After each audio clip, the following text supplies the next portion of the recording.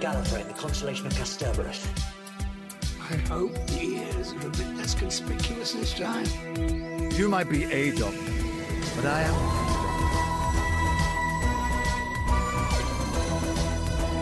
I'm a doctor, but probably not the one you expect. Absolutely fantastic. All of time and space, everything that ever happened or ever will. Where do you want to start? Hello, everybody, and welcome back to Bigger on the Inside, the new Who Doctor Who watch-along podcast. I am the co-host Harry, joined as always by our main host, who has taken the phrase "it's coming home" a little too literally by literally coming home from his uni accommodation back to his childhood home. How are you, Tim? I'm very well. You took my... I was tempted to interrupt, but I just belted out "it's coming home." But I imagine this could be a stereotype, but that most of our listeners, like us, aren't massive football fans and only really like football for the 2 45-minute slots we watch a week. I must be honest, I have not been watching the Euros at all. The first game I watched was the England-Ukraine game on a Saturday night. Yeah. And I'm totally hooked now. Like that is the best I think I've seen England play like ever. I've never seen them play like that. It was incredible. Yeah, it's one of those things, isn't it? It's like the last World Cup. I know we all got quite into it, and I remember watching the game at yours, and I think we saw a couple of games at the pub. But it's also like I work in pubs and nightclubs, so I constantly get asked opinions about it. So you feel like you should sort of watch it a little bit. I mean, I don't watch any other game. I don't watch the games to find out who we're playing next. I just watch our games, and then about 10 minutes afterwards, I'm kind of over it. Yeah, I only watch the England games. I'm kind of into it until kind of the coverage on BBC or ITV stops. Yeah, same, yeah. I don't even watch like the hour thing they do before where they have like Adrian Childs. I quite enjoy that. They produce some very, very good VTs, very high quality VTs. Ah. Is that on the BBC or ITV? Like BBC, they're the ones who covered you. Oh, okay. Yeah. Oh, that's a good one. Doctor Who, Harry.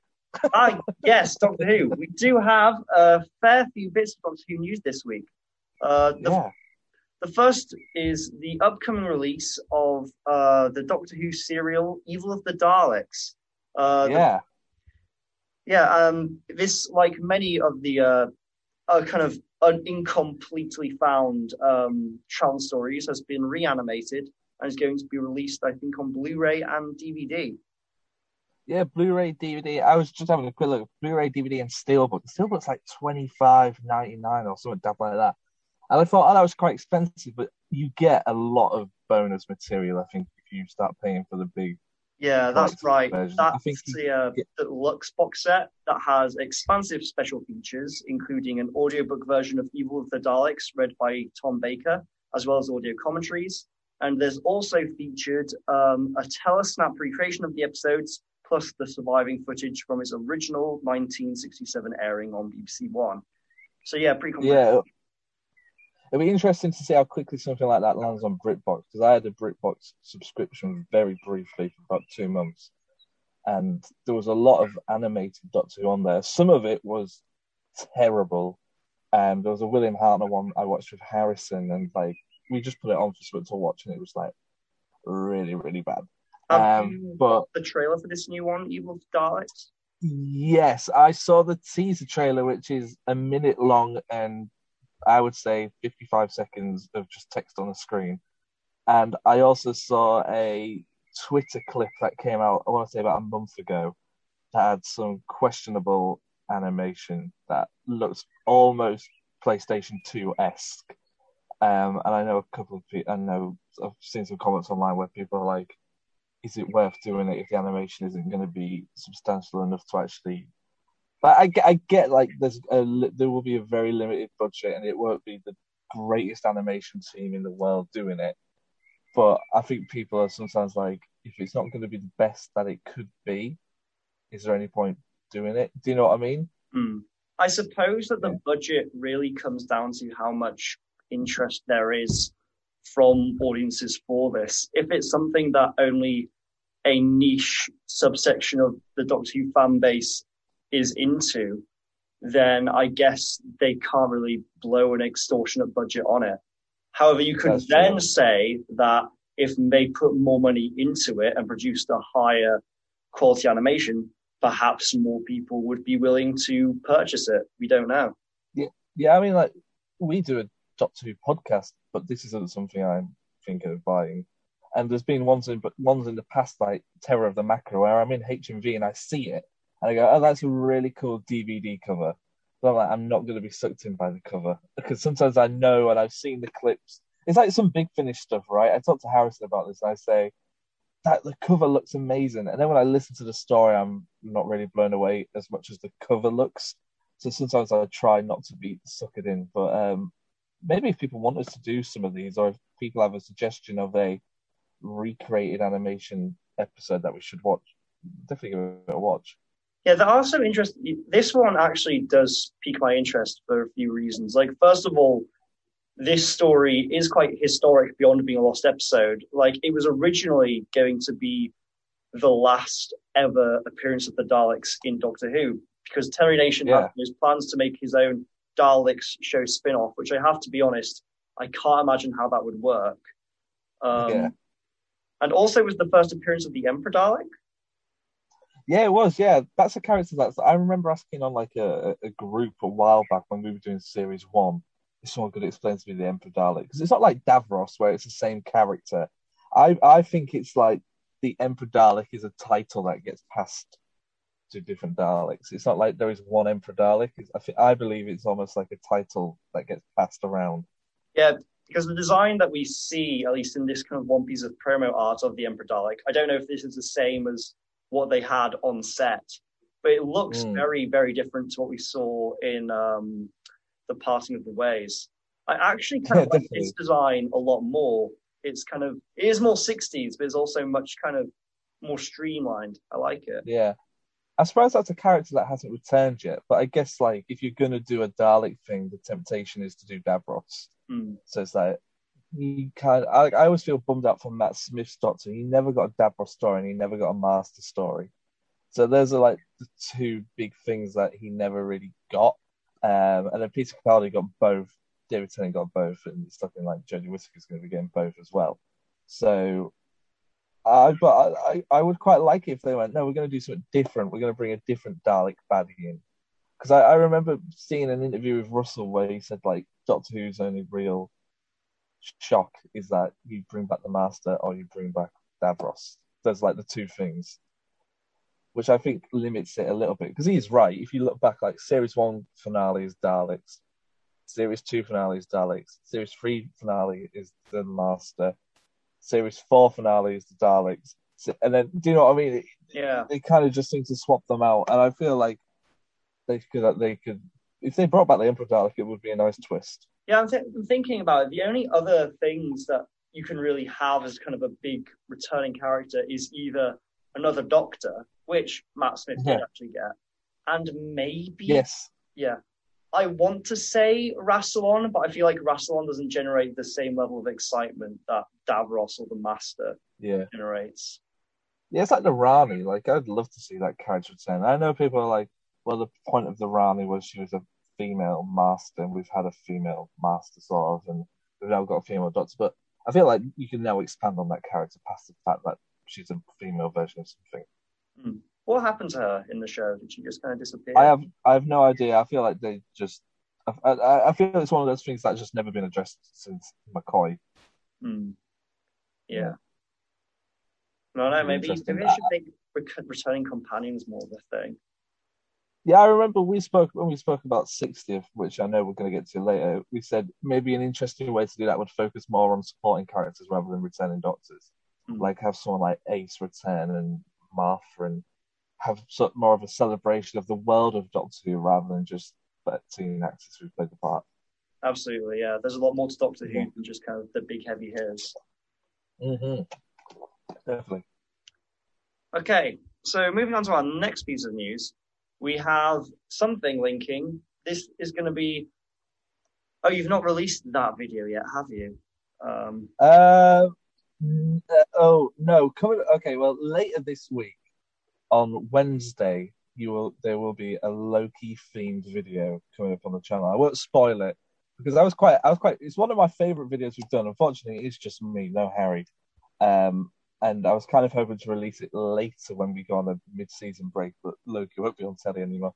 So keep an eye out for that on Wednesday. It's a really fun video about Doctor Who and Marvel. So but no, there's some other Loki Doctor Who news. Yeah, there's a different thing, which is the Loki star, Trisha name, Sophia Di Martino, has said that she wouldn't turn her nose up at the opportunity to play the Doctor in Doctor Who. She, in the show, plays a variant of Loki, who tries to escape from a damned moon after fleeing the TVA and draining the former's teleporting device. Have you been watching Loki, Harry? I haven't. I have no idea what I'm describing right now. Loki is so far my favourite Disney Plus Marvel series. I'm really enjoying it. It's very Doctor Who-esque, but it's sort of better, if that makes sense. Like it's got the production value that Doctor Who should have. If Doctor Who had the production value that Loki has, I think a lot of storytelling that Doctor Who fails with recently would be sort of pushed under the carpet by good production value, if you know what I mean. I see. Interesting. Yeah. And also the dynamic between Tom Hiddleston and is her first name Sophia? This actor? Yes. Yeah. Sophia Di Martino, Yeah, like their chemistry is very Doctor Mastery as well, and it's it's great. So for those who don't know, she plays like a variant of Loki on a different timeline. So Loki at some point has broken a timeline rule, and the TVA, the Time Variance Authority, have captured Loki and are now using Loki to capture other Lokis from different points in time. So different timelines have different Lokis, and they're using the Tom Hiddleston version to capture different Lokis. Okay. And Tom Hiddleston's version of Loki has befriended Sophia's version of Loki. Okay. I'll read the quote that she says about the comments that have been made. She said, I see what they mean, the duo as well. We're each other's companion.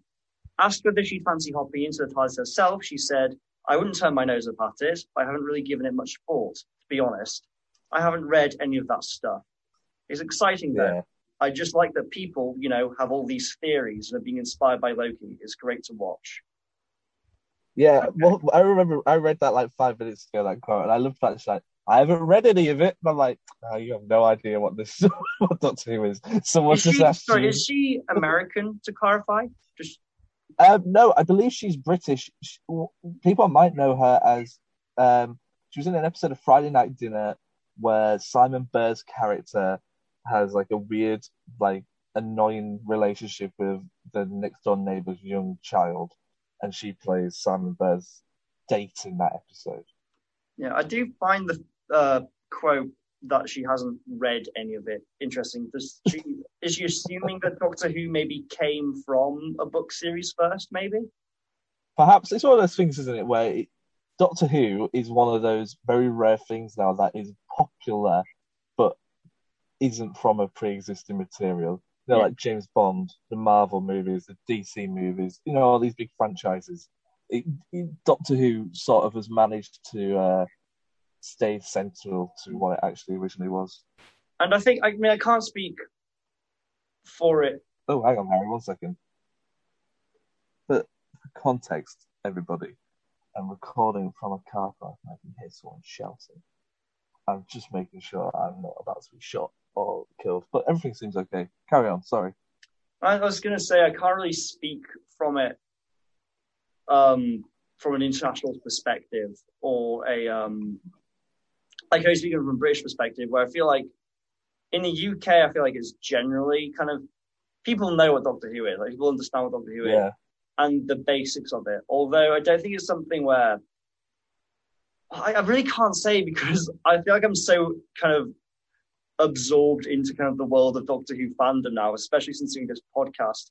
I genuinely don't know what non-Doctor Who fans, what their understanding of the show is. Yeah, I'd be interested. I know a couple of people who don't really know anything about it. and it would be interesting to ask them some questions. But yeah, it's one of those things where maybe I'm too involved in it. I know too much about it to really sort of have a separate opinion from it. And I only perhaps someone like Sophia would be good because she doesn't know anything about it. So, but then nor did Jodie, nor did Matt. You know what I mean? So, nor did Chris, yeah. Yeah, Chris definitely doesn't. I still don't think he does. Just going to let that sit. But Jim, do you think that Sophie would be a good choice for the Doctor? Yeah, do you know what? When I was watching it, it was one of the first things I thought, because I know Tom Hiddleston's name gets thrown around all the time, but he's far too big. And I was thinking, oh, well, she's clearly like just the right caliber. She's on the cusp of either becoming very successful or being Doctor Who. She's on that cusp of one or the other. And it was like, I feel like an actor gets to that point where it's either like they can either land Doctor Who and focus on that and craft sort of. I always think of it like this: you can either, if you get to a point, you can either go and do loads of films or TV shows and learn to like craft your skill there, or you become Doctor Who and you're the Doctor for 3 or 4 years and you craft your skill in that one environment. And I feel like once you've crafted your skill in Doctor Who, you then become like Matt Smith and you do a Terminator, you do a Game of Thrones, or you do The Crown, and then that leads you on to lots of other things. Or you get to a point like Sophia where you've done sitcoms and you do stuff like that, and then you land a big role and people suddenly start recommending you for these different roles, like Ollie Alexander. And it's like, oh, what's next? I'm trying to think now what I would do if I was at that point in my career. Like, I would make you be Doctor Who. I wouldn't be able to tell you. I wouldn't be allowed to tell you. I would be like, Tim, I've been offered this role. Do you think I should take it? I'd like to think that if you did, actually, I don't know if I'd want to know. Actually, if you, for context, everybody, Harry's next couple of months going to be graduating as an actor. Yeah, is that right? a couple of months time. Yeah.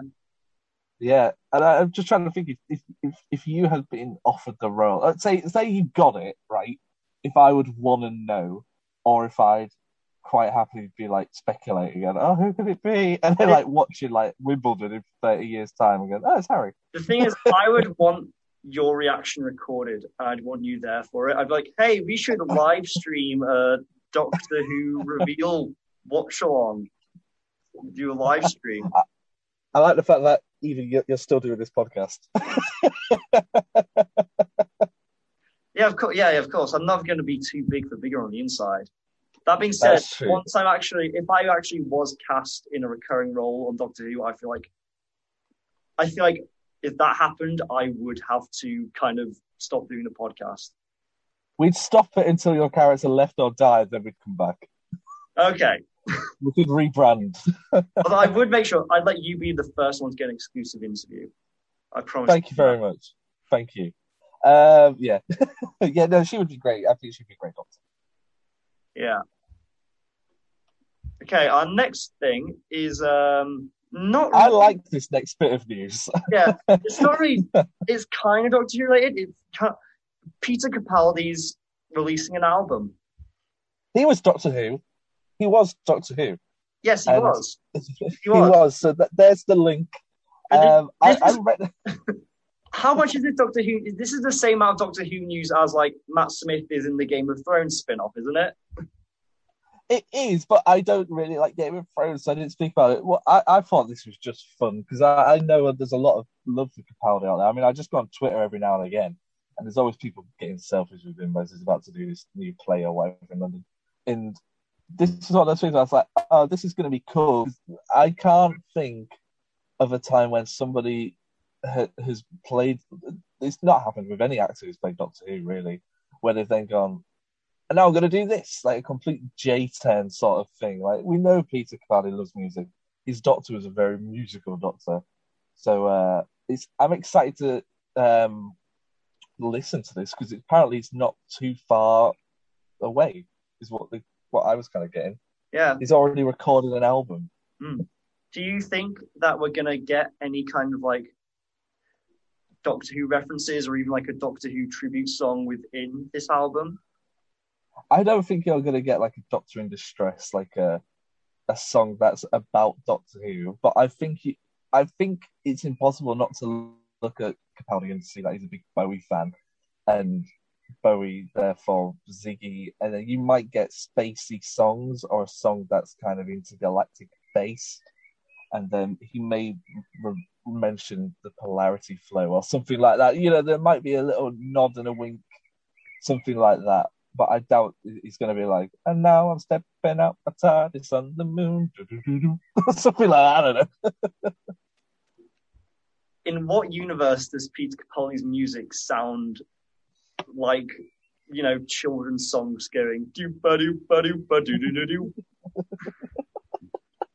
I don't know. I just hope it is now. That's the first song, TARDIS on the moon. I mean, if there is a song like that, like some kind of Doctor Who song, there's immediately going to be like hundreds of like AMVs or fan cams, whatever they call them, of like people putting a bunch of like 12th Doctor clips along with this song. Yeah, there will be. Yeah. Bombard my YouTube recommendations. Definitely. The amount of times I go on Twitter, it's like, it's 13 Yaz fan cam, and I'm like, I don't get it, and I feel like maybe it's because I'm slightly too old. I mean, I'm 22, 23 September, and I never really indulged in that sort of side of it when I was the right age. I never really got Tumblr, and I never really understood that sort of side fandom of fandoms, really. No, I was never on Tumblr. I know that, like, shipping is a thing. But I don't know anything about it. I don't get it, and I don't ship things. Like, it took me ages to find out what to stan something meant. I didn't really understand that, but that just means like you're a big fan of something, I believe. It's the word stan is an amalgam of the words stalker and fan. So it's like you're a very obsessive fan. Okay, I wouldn't really say I'm a stan of anything. Really. Not even of Doctor Who. No. We stay on our definitely podcast where we follow Doctor Who news, including Peter Capaldi's new album, which has nothing to do with Doctor Who. Okay, well, here's the thing. If we didn't do this podcast, I wouldn't know about that news. And there's a lot of stuff I wouldn't know about. The only reason I know about a lot of this stuff is because we do the podcast, and I enjoyed this sort of speculation and talking about this. I always think this bit of the news segment before we do the watch along I quite like it because I get to talk about media industry side of stuff. Yeah. And then when we do the episode stuff, we get to talk about television production and writing and that sort of stuff. This podcast could really be about anything, and you would probably get the same level of enjoyment. It could be about Merlin or Grey's Anatomy or something like that. We should do a Merlin podcast. I've never seen Merlin. I know Harrison's a big It's Merlin all on fan. iPlayer, the full box set. It is. I believe Julie produced it. Oh, did she? And I know who plays Merlin in it. Colin Moore. Yeah, he's popping up in series 4 of Doctor Who in Midnight. So yeah, he is. And Miranda Raisin as well, who I spoke to. She was in the final 2 episodes of Merlin. I can't remember Miranda Raisin's character in Merlin. Yeah. There was a lot going on in those final 2 episodes, which is maybe why it slipped my mind. The only thing I know about those final episodes of Merlin is apparently there's a van in one of them by mistake. A van? A blue van apparently drove into shot in one of the frames, but I don't know. I won't say anything because that's like a major, major spoiler for the end of the show. Oh, is it? Oh, okay. Right, okay, yeah, maybe don't. I only watched it when it first came out, but I remember that ending like just really confusing me. I was like, okay. What? Wait, what? Okay, that's Merlin. I don't watch it. I'm not really, apart from Loki, not really watching anything at the moment. So maybe I should start watching Merlin. I'd like to watch that new BBC drama that came out, Time. Apparently that's really good. I haven't seen that. What's that about? I think it has like Stephen Graham in it, I want to say. It's about like modern British prison system. Oh yeah. I've seen the thing on BBC iPlayer. Like every time I go on, it's like a really clarified, so it's like someone's gone onto Lightroom and got the sharpness and turned it all the way up because like his face is really it's too sharp. Yeah. To watch that really sharp show. Maybe I'll use our kind of hiatus to do that.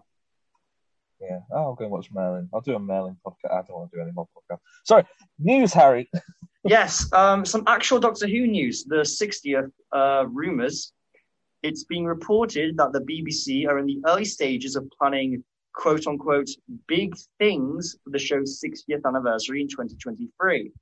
It has been suggested that a series of specials are planned to be aired monthly in 2023, with each episode featuring a different Doctor. Does that mean like there'll be 12 different specials, each with a different Doctor? Is that what it's suggesting? Yeah, I believe so, yeah. That would make sense.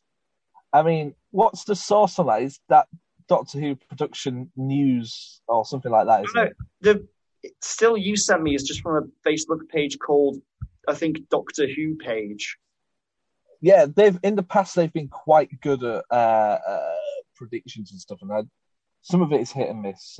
Again, random speculation, but that's an idea that I haven't seen thrown around before. It sounds like it would be very ambitious because you have to get 12 I mean, how many living actors that have played the Doctor are there currently?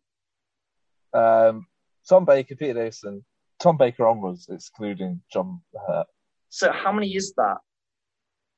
Is that even 4, 5, 6, 7, 8, 9, 10, 11, 12, 9. But then David Bradley, 10. And Joe Martin, 11.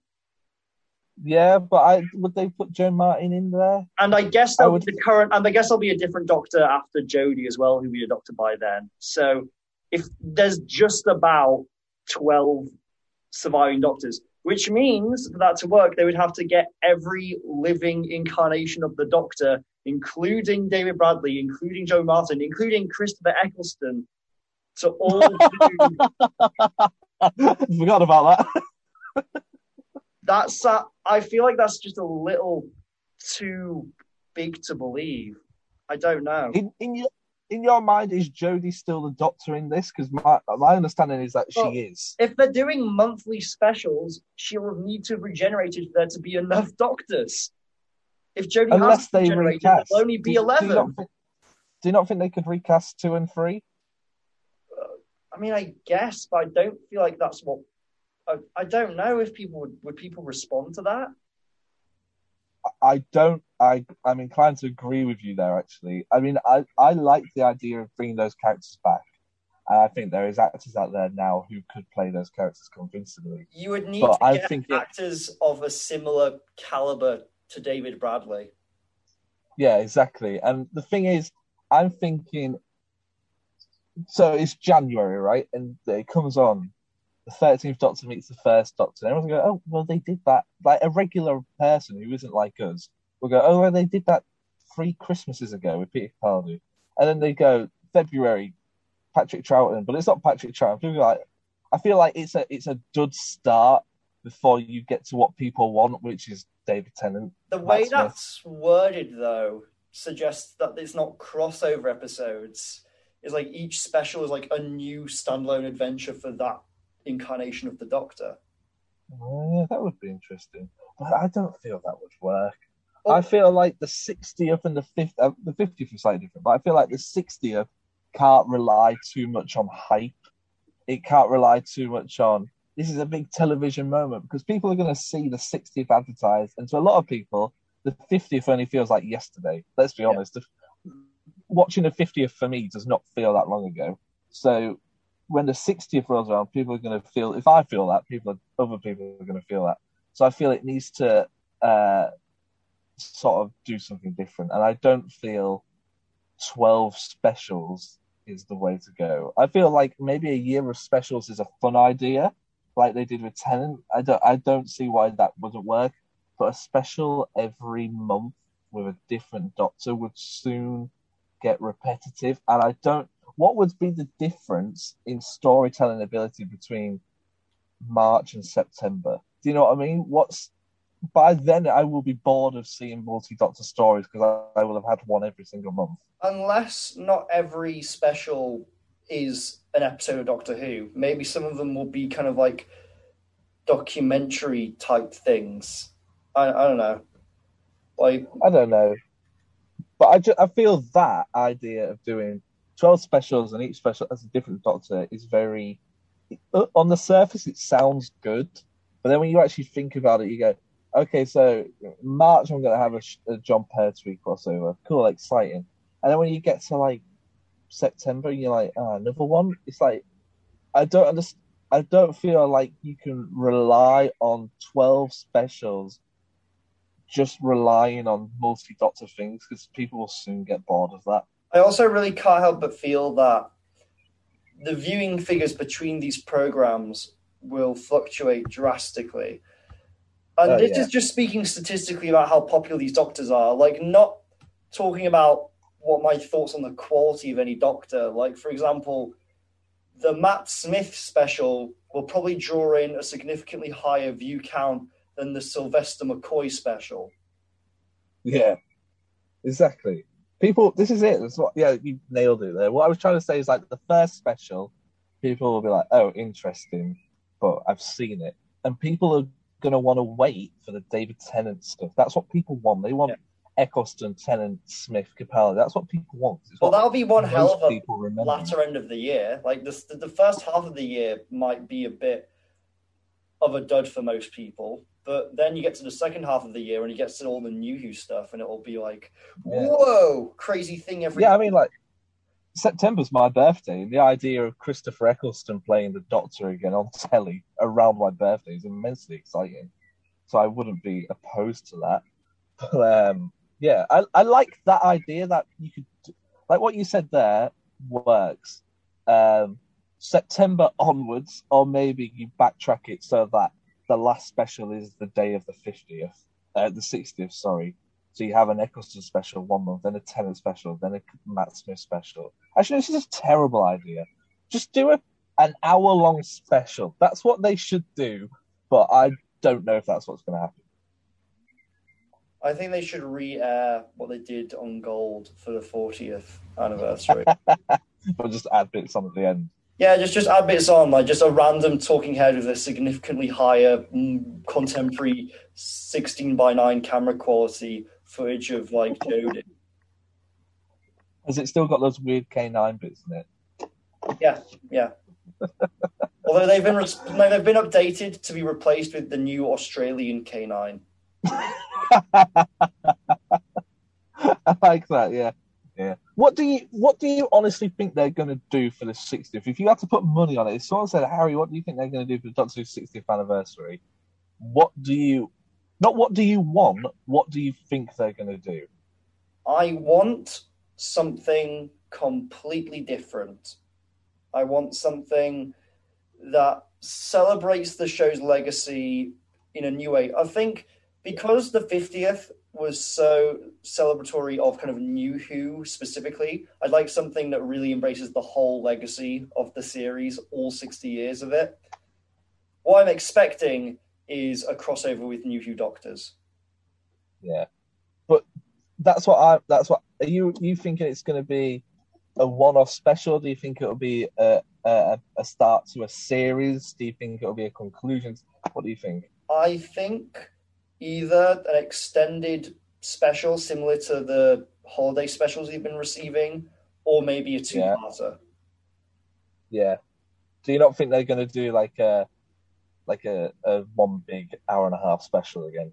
I mean, maybe. How long was the last Dalek special? Because that was pretty long. About an hour and 15, something like that. Something that length, I'm anticipating. Yeah, I'm probably with you on there. It wouldn't surprise me if they do. This is the 60th year of Doctor Who, and to kick it off with this new series, we've got a big opening episode. So you have a Day of the Doctor style episode as episode 1 of series whatever, and then after that continuing week, you have the rest of the series unfold. But that opening episode stands alone, storytelling-wise, from the rest of the series. Like a big hook. Yeah, so like you bring people in and you go, coming up next week, and it's like a load of other episodes. I'm with you. I feel like it would surprise me if it's not a multi-Doctor episode, because people want multi-Doctor episodes. And I feel, personally, I'm only really happy with multi-Doctor episodes when there's a big occasion for it. When there's just like random episodes in a series, I'm like, oh, we could have saved this for something more exciting. So, would you be disappointed if, like, David Tennant appeared in the middle of Series 13? Well, yeah, actually, yeah, I think I would, because it would then take the shine off him possibly returning for the 60th. Yeah.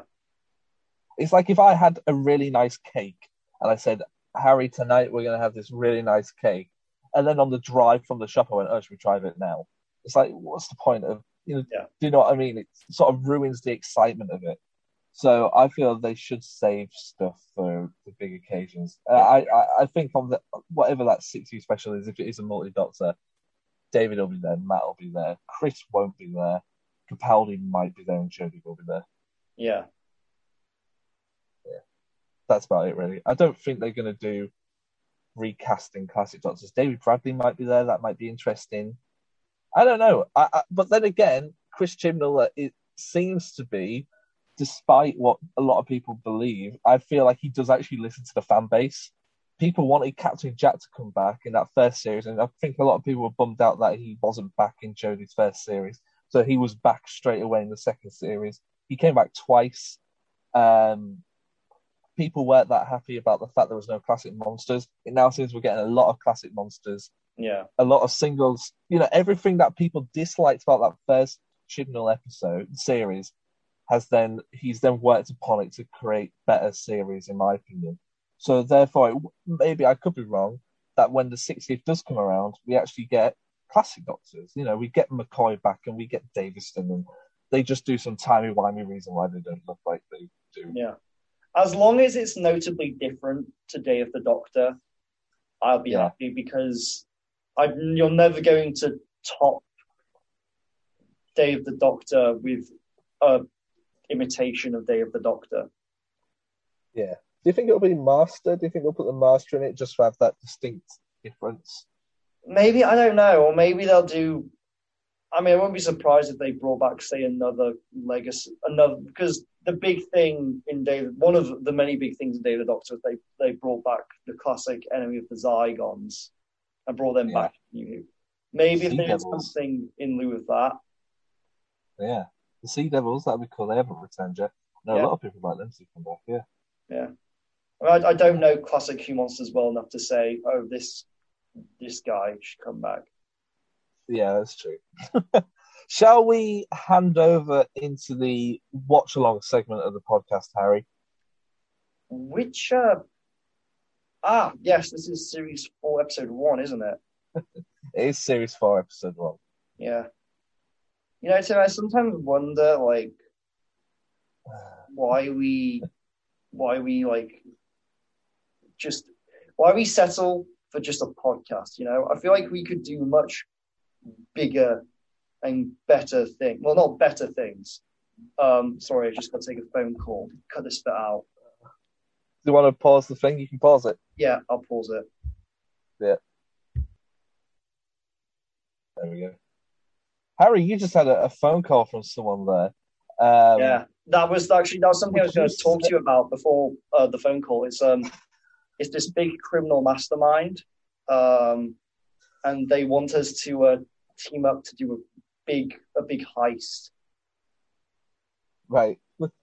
Yeah, he wants us to, work together on this crime, kind of in a sort of partnership. Yep. Yeah, so we're going to be a couple of buddies in illegality. Partners in crime. Partners in crime. That was terrible. Not only was the analogy rubbish, but we took a phone call halfway through it. Hey, I worked the phone call into it, okay? I worked the phone call into it. Some people would not have been that slick. That's true. Some people would have said, oh, we'll just edit that out and we'll re-record it, but we didn't. Because we're raw, Tim. We're real. This is a real podcast. Real people. That's true. That's very true. So enjoy the official start to Series 4 with Partners in Crime. Enjoy it, everybody. We'll see you on the flip side of these jingles. Whoa, radical. Shut up! Shut up! Shut it down, pop up!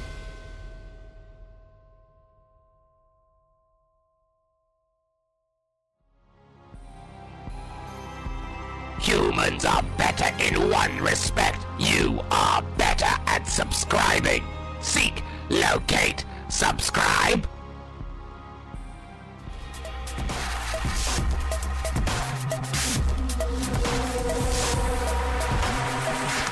What's the point in having you all? Oh, the news, Harry. That was sure some news. Please tell me your favourite part of the news this week. Let's see. It might have been the stuff about how Time Fracture has been doing, or maybe actually I found the stuff about Christopher Eccleston doing Big Finish really interesting. Honestly, I think we went on for a bit too long about the 60th, and I think we're kind of running the whole speculation about whether or not Jodie's leaving to the ground. But overall, I think it was a pretty solid news segment. Yeah, it was, wasn't it? Good stuff, good stuff. Hello, everybody. Welcome to the watch-along segment of Big on the Inside. We're here to do... we do this every episode. If you've never listened this far, why? But we go through every episode of Doctor Who since 2005. And this week, we are doing what episode, Harold? Partners in Crime by Russell T. Davis. That's right. Now, we had Voyage of the Damned last week, which is sort of listed as the first Series 4 episode, but this is the boot off of Series 4.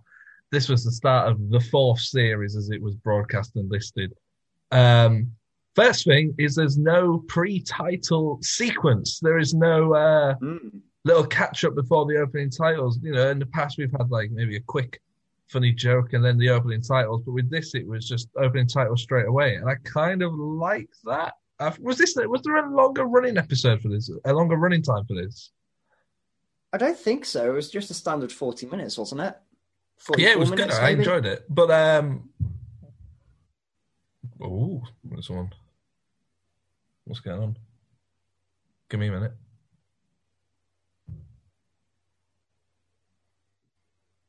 Hold on, listeners.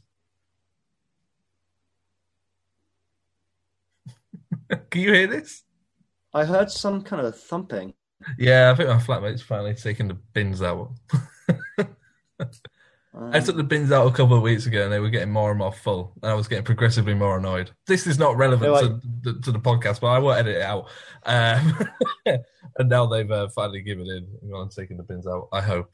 Anyway, yes, it's the start of Series 4. And the big thing of this episode really is the return of Donna Noble, played by Catherine Tate. Was you happy to see the return of her? Because we both watched this series as it went out live. Yeah, I remember seeing it.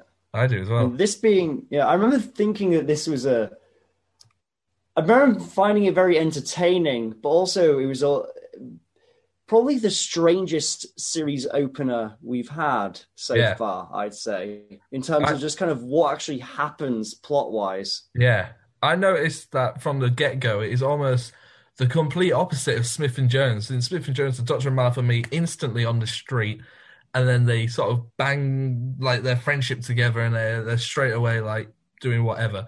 But with this, it's like they're walking to the same building and you sort of think they're going to do the same thing of bumping into each other in the street. But they go like a good like half hour without like seeing each other at all.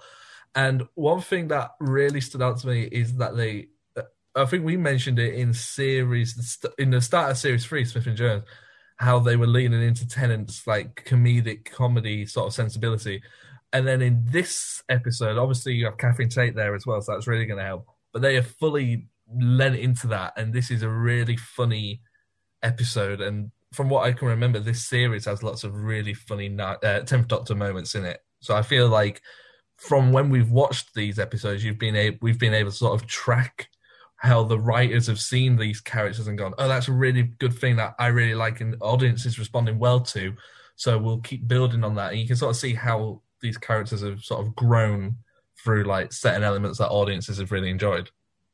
Absolutely. This is you get a real sense from kind of like the writing, the direction, and just the way it's edited that this is just, they're having fun now. You feel like they've got to a place where like they're really confident and are just having fun with these characters and just really pushing what they can do with them and how far they can take them in these scenarios. Yeah.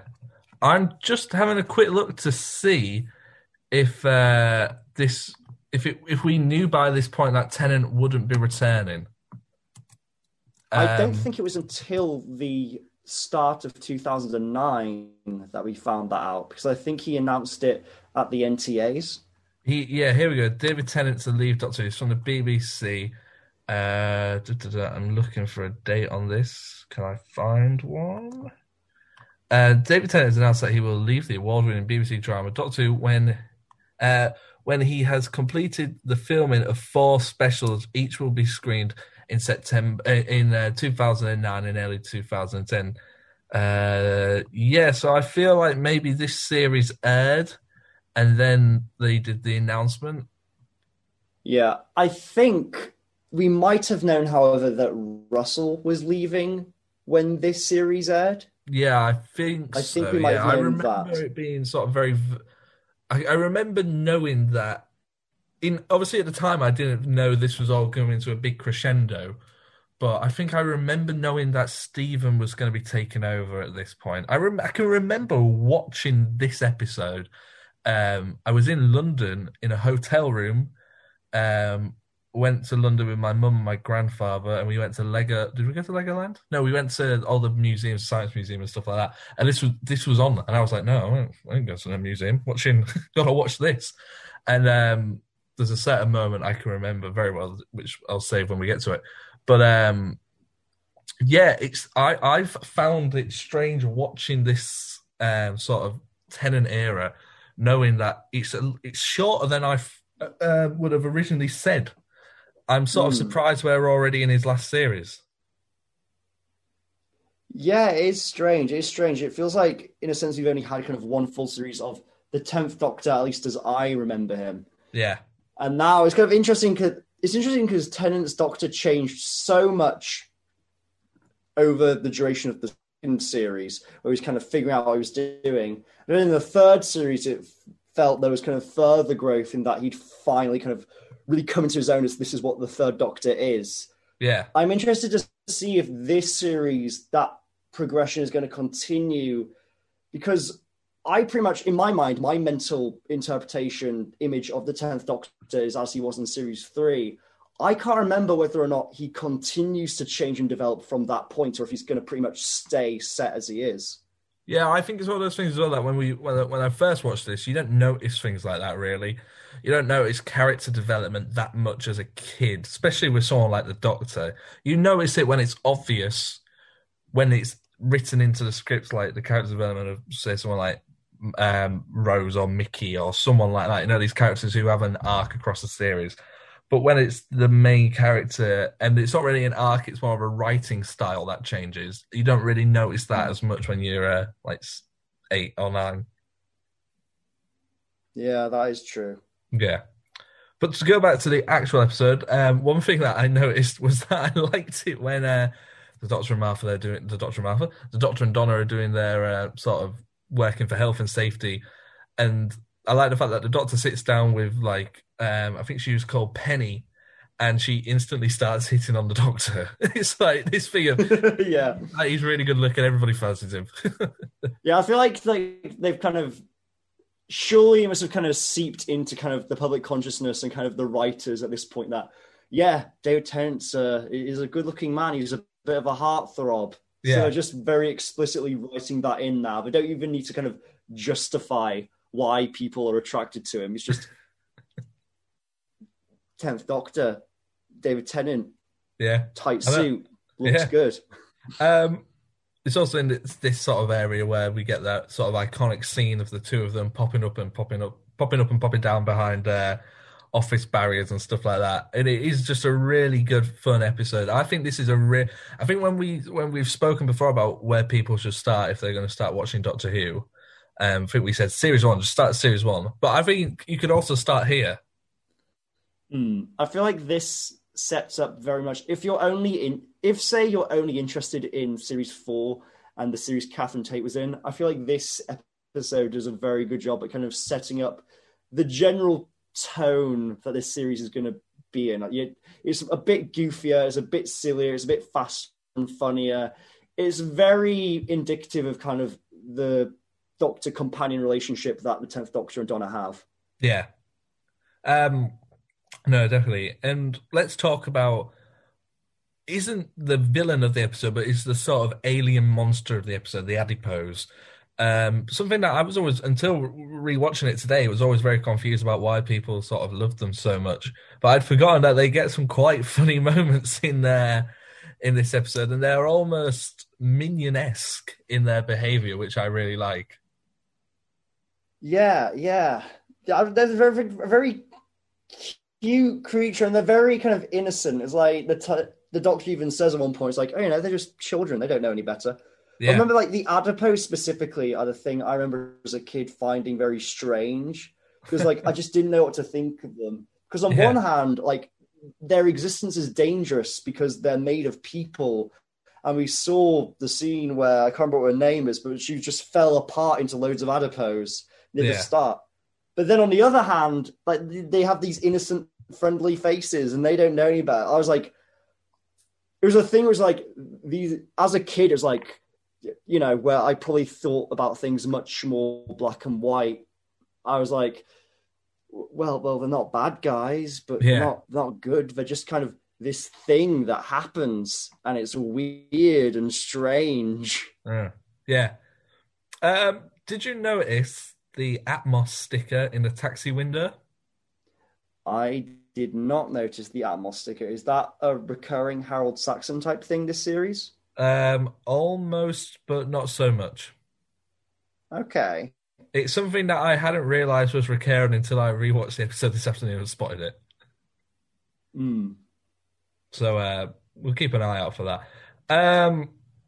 Donna's family, I feel like after series 3, where we sort of mentioned that they really should have leaned in more into Martha's family, that they seem to be doing that again. They seem to be doing that with with Donna's family. Oh, this is getting confusing. I've got too many companions. We got Sylvia, Donna's mother, and Wilf, Donna's grandfather, who we met in Christmas Invasion, who at the time was sort of unnamed character, really. The character of Wilf is actually there to replace Donna's father, Jeff Noble, played by Howard Atfield, I believe is how you pronounce their name, who passed away during the production of this first episode. So there is an alternative version where we meet Wilf and Donna goes up and Donna and Wilf have that really nice chat, and she's like, if you ever see a blue box, you shout for me. That was originally with the father character, but I think it works really well, the dynamic of grandfather and granddaughter, because I feel like as a grandchild, your grandparents are often the cool version of your parents. It's like they're higher up than your parents, so they kind of let you get away with stuff a little bit more. I know, like, I could get away with stuff at my grandparents, and sort of they would sort of usually be on my side if I had a problem at home. They would be like, oh, has your mum done this again? Or whatever. And I think they play with that really well. And I think having a grandfather character instead of a father works really well. Yeah, I do like the grandfather dynamic. I feel like the whole, at least I remember as a kid, the grandparents, I don't know, used cooler, but they were certainly the kind of more laid back, more relaxed versions. Like, yeah, you can stay up later, you can watch whatever you want on TV, you can watch as much TV as you want, you can eat whatever you want. Here, have some pretzels. Yeah. No, you're right. We're on Wilf, so let's talk about Wilf. We're going to jump to the end of the episode where the Doctor and Donna are reunited, and Donna waves grandfather.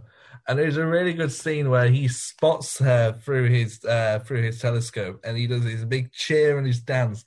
And I love it because it's not like he's going, oh, she's run away, what's she going to do? He's just really happy that because he mentions earlier that she's not being herself, and that she mentions what she needs to cheer herself up. And then he sees that she's got it and that she's going off doing all this amazing stuff he clearly wishes he could do. He's clearly into all this space stuff. So I really loved that sort of that scene where he's like just really happy. Whereas I feel if that was Sylvia, Donna's mother, it would be a very different reaction.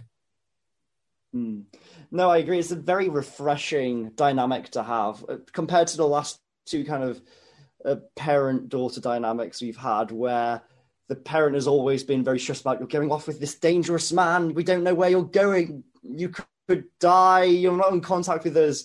It's really refreshing to see kind of a paternal figure who kind of is much more understanding of the daughter, and have understanding of like, you're at a place in your life where you need to go places and you need to be let go. I'm prepared to kind of let you go and do those things and encourage you. And maybe it is because Wilf is a grandfather, and in a sense, he's had that whole thing before with his own daughter Sylvia of kind of learning to let her go and live her own life. Maybe it's because of that he's much more accepting and understanding of Donna's situation.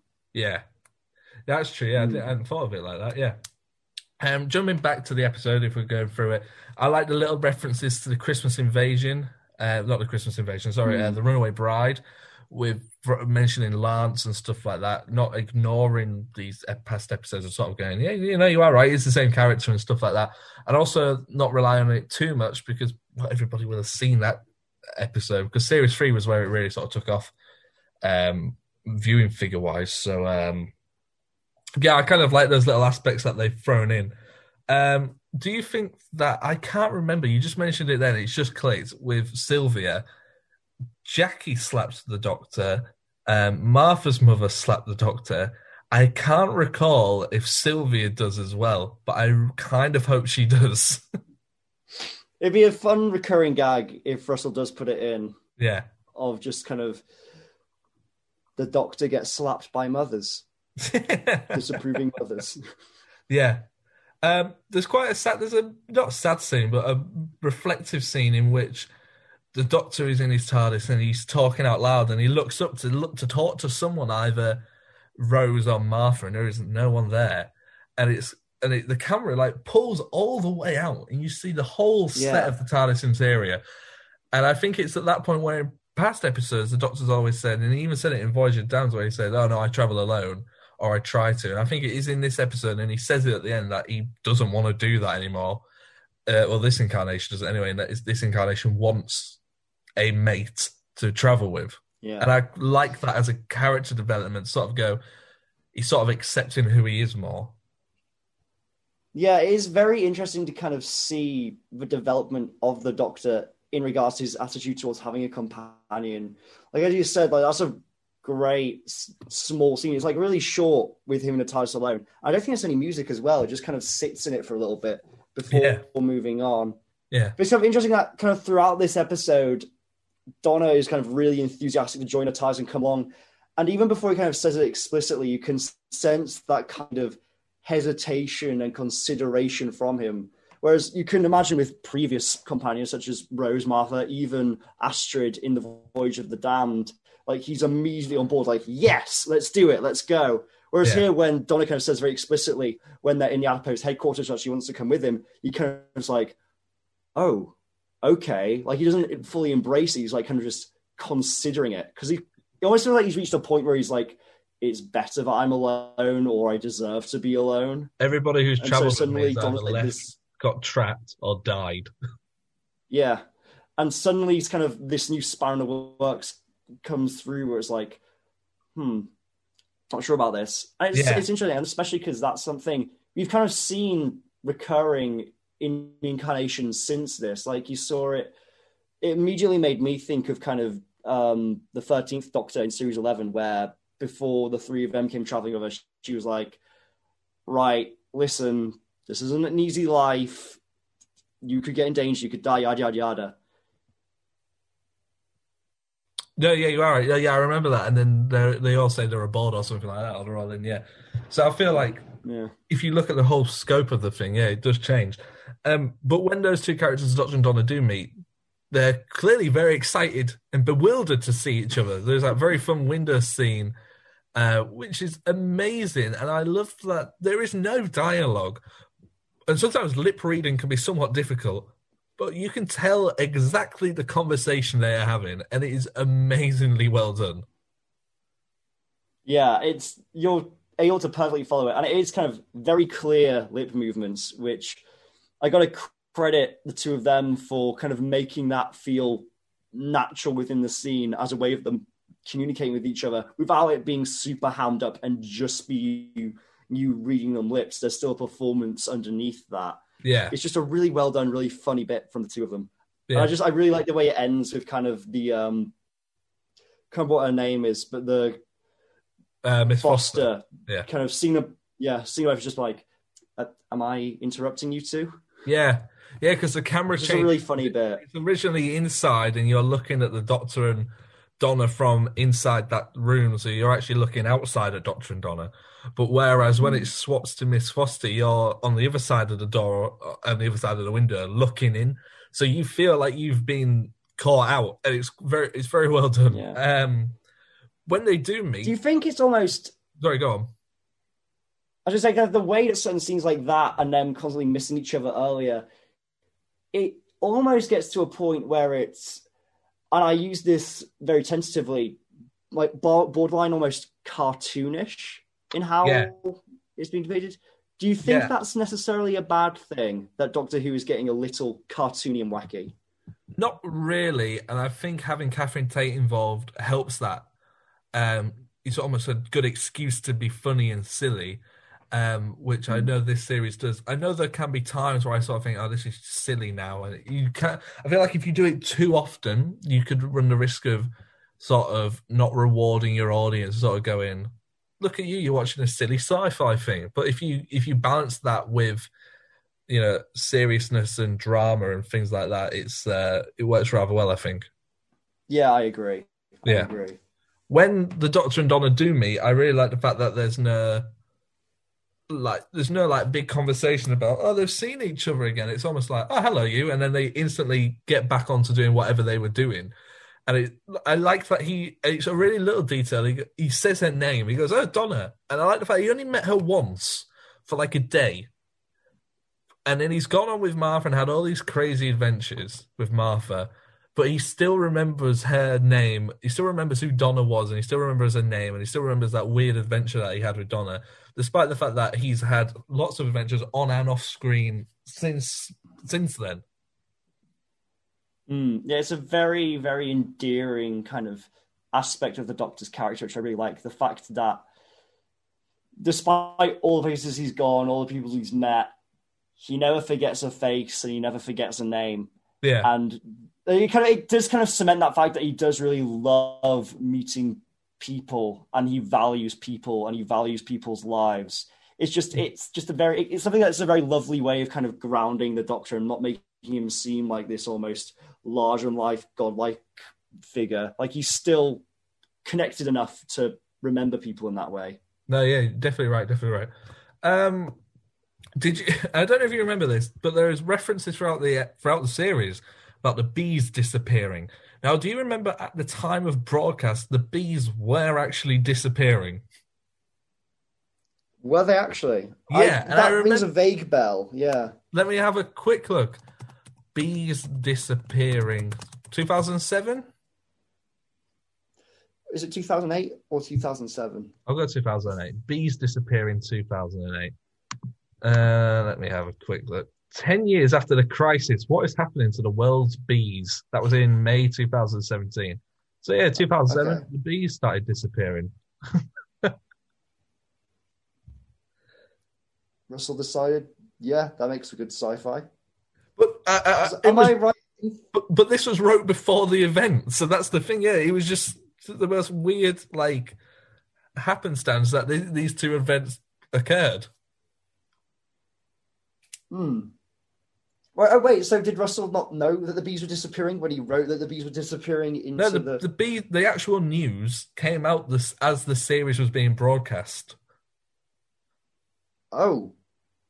Wow. Yeah, crazy.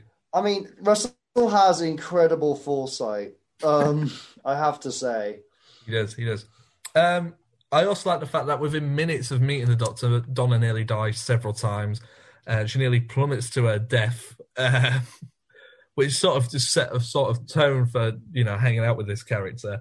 But then I also like the fact that she very quickly just brushes that off and just carries on doing whatever they were going to be doing anyway. Yeah. Also notice, Russell T Davies sure does like a story that involves larger people being some sort of alien species or being taken over by aliens. You have the Slovene, where fat people are taken over by, the Slovene, their bodies. You have, from the Voyager down, you have Marvin and Noon, or whatever their names are, who a lot of their character development is the fact that they are large characters and they're having trouble fitting through gaps of, some of the other characters get fit through. And the character of Richmond often passes comment about that. And now we have adipose seeping out the skin of fat people. Are you implying that Russell D. Davies has a problem with killing plus-sized characters? No, that's not what I'm saying. What I'm saying is, from watching Confidential, is that Russell picked up on it and he said, it's very strange that as I get older and larger, I start writing stories about how I dislike older and larger people. That is funny. Yeah. I guess he's kind of writing his own insecurities into the program. Yeah. Which is one way of handling them, I guess. Yeah. I want to talk about the sequence where they're kind of having that crisis moment where they think everybody's going to die, where they think they can't save everybody. And the fact that Donna's there and she also has the other necklace means that they can save everybody. It made me think, how many times off screen and without a companion has the Doctor been in a situation where everybody has died because he didn't have somebody else there, like Donna, with the right thing at the right time? I mean, that's the thing I really like about that scene, because it kind of, obviously with the two necklaces thing, is a very symbolic thing of showing the Doctor benefits from having another person with him, but also just the way that kind of Donna handles that situation. Like, the 10th Doctor is very kind of tense and intense and kind of fast-paced and agitated during that, and it's Donna that kind of calms him down and gets him to kind of speak and think clearly about what he needs there. And it's kind of that way that she grounds him in that scene I also really like about her dynamic with the Doctor. Yeah.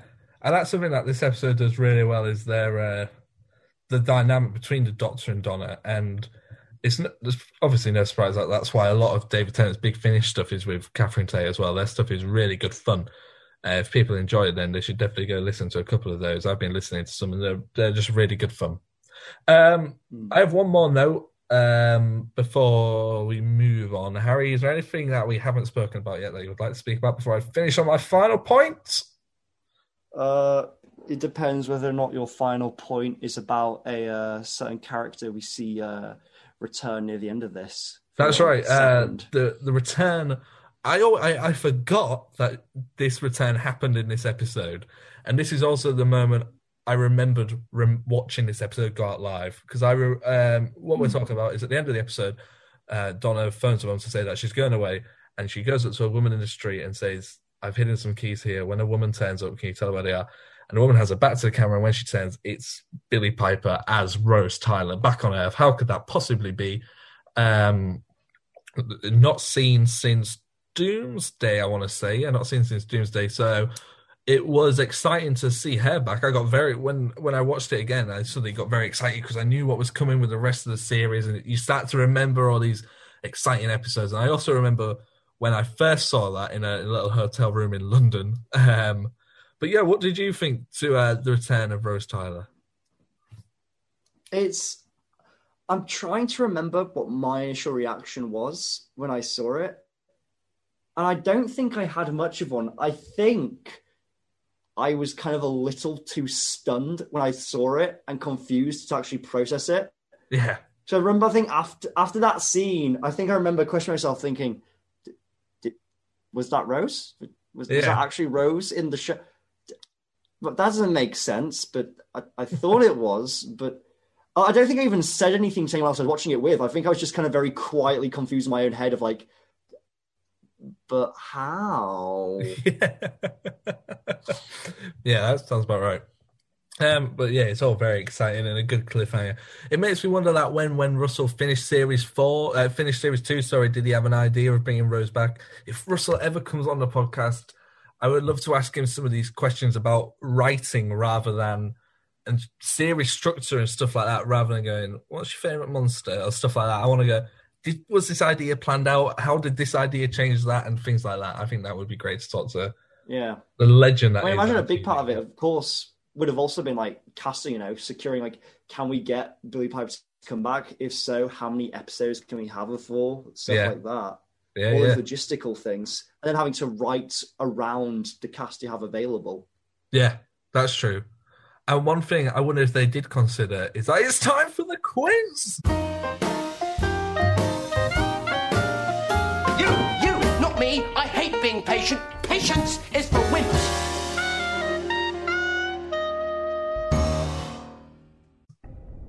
Whoa! Let's see how I do. Harry, I have some good news for the listeners and some bad news for yourself, which is that because this is Series 4, I have upped the questions to 4 questions. Is this going to be a recurring thing? By Series 12, am I going to be answering 12 questions per episode? I very much doubt that. So you got 4 questions. Let's see how well you do. Question number 1 is, what 2 colours is the adipose pill? Red and white, easy. Yes! One. You got 1 question right. I know you're not going to get this one because you already said you don't know. What is the name of the woman who Donna Noble goes to interview about the adipose pill? I will take a first name, but if you get a second name, you only get 1 point either way. Stacy? Yes! You got 2 points so far. This is amazing. Sylvia, Donna's mum, goes for a meeting with her friends at a restaurant, and that collective group of friends is known as the What Girls? God, I can't remember this.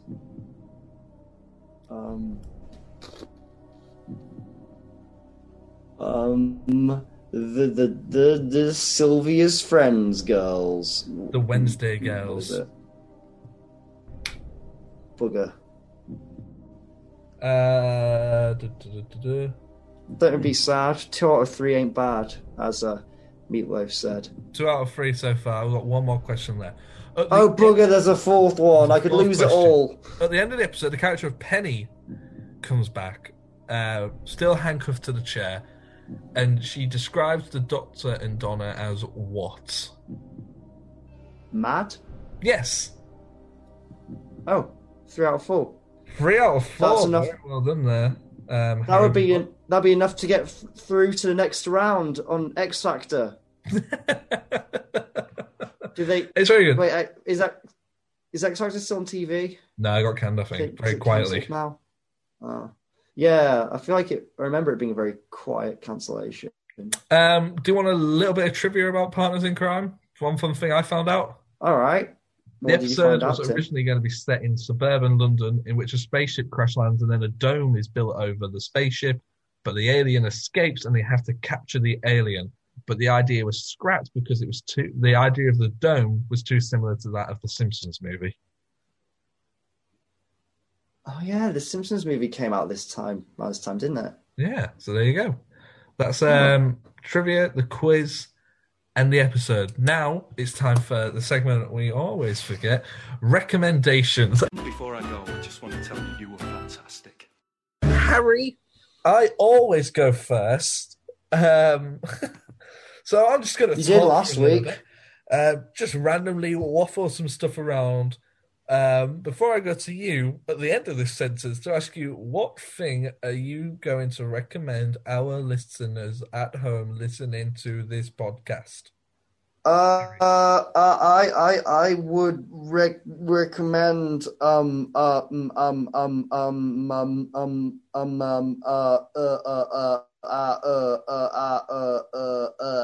You don't know, do you? No. What would I like to recommend? I don't know either. What have I watched or done this week? I went to the pub today. That was nice. The only thing I can think of is like go and enjoy the sunshine. I haven't watched sunshine. The sunshine. There you go. I'm going to recommend enjoying the sunshine, but make sure you wear sun cream. I'm going to recommend listening to Liam Gallagher sing the word sunshine because it's very funny the way that he says it. Well, this was a sunshine. Anything else, Harry? Anything that we haven't spoken about that you wish to speak about before I push the end of record button? So, how's the wife? What the? Yeah, I've not asked you about your marriage recently, Tim. How's the wife? I'd like to say conscious, but I can't. Oh, not on speaking terms right now, are you? Is that what you think that means? Someone's better than what? I mean, obviously, you've not been chatting to your wife. Right now, right? If you don't know whether or not she's conscious right now, you're clearly not been chatting for a while. Otherwise, you'd know. Very true. Very true. Yeah. So thank you very much for listening this far. If you have listened this far, then you are a true legend. And I would like to ask you to subscribe to the podcast on iTunes, Spotify, Acast, and Anchor. Leave a 5-star review wherever you are. Subscribe to the YouTube channel. Follow us on Twitter and Instagram. Bigger on the pod. And I will now say goodbye. Ta-ra, everybody. Thanks for listening. Really appreciate it. Harry, do you want to say goodbye? Bye-bye. Bye, everybody. Make sure you subscribe to the official Bigger on the Inside podcast.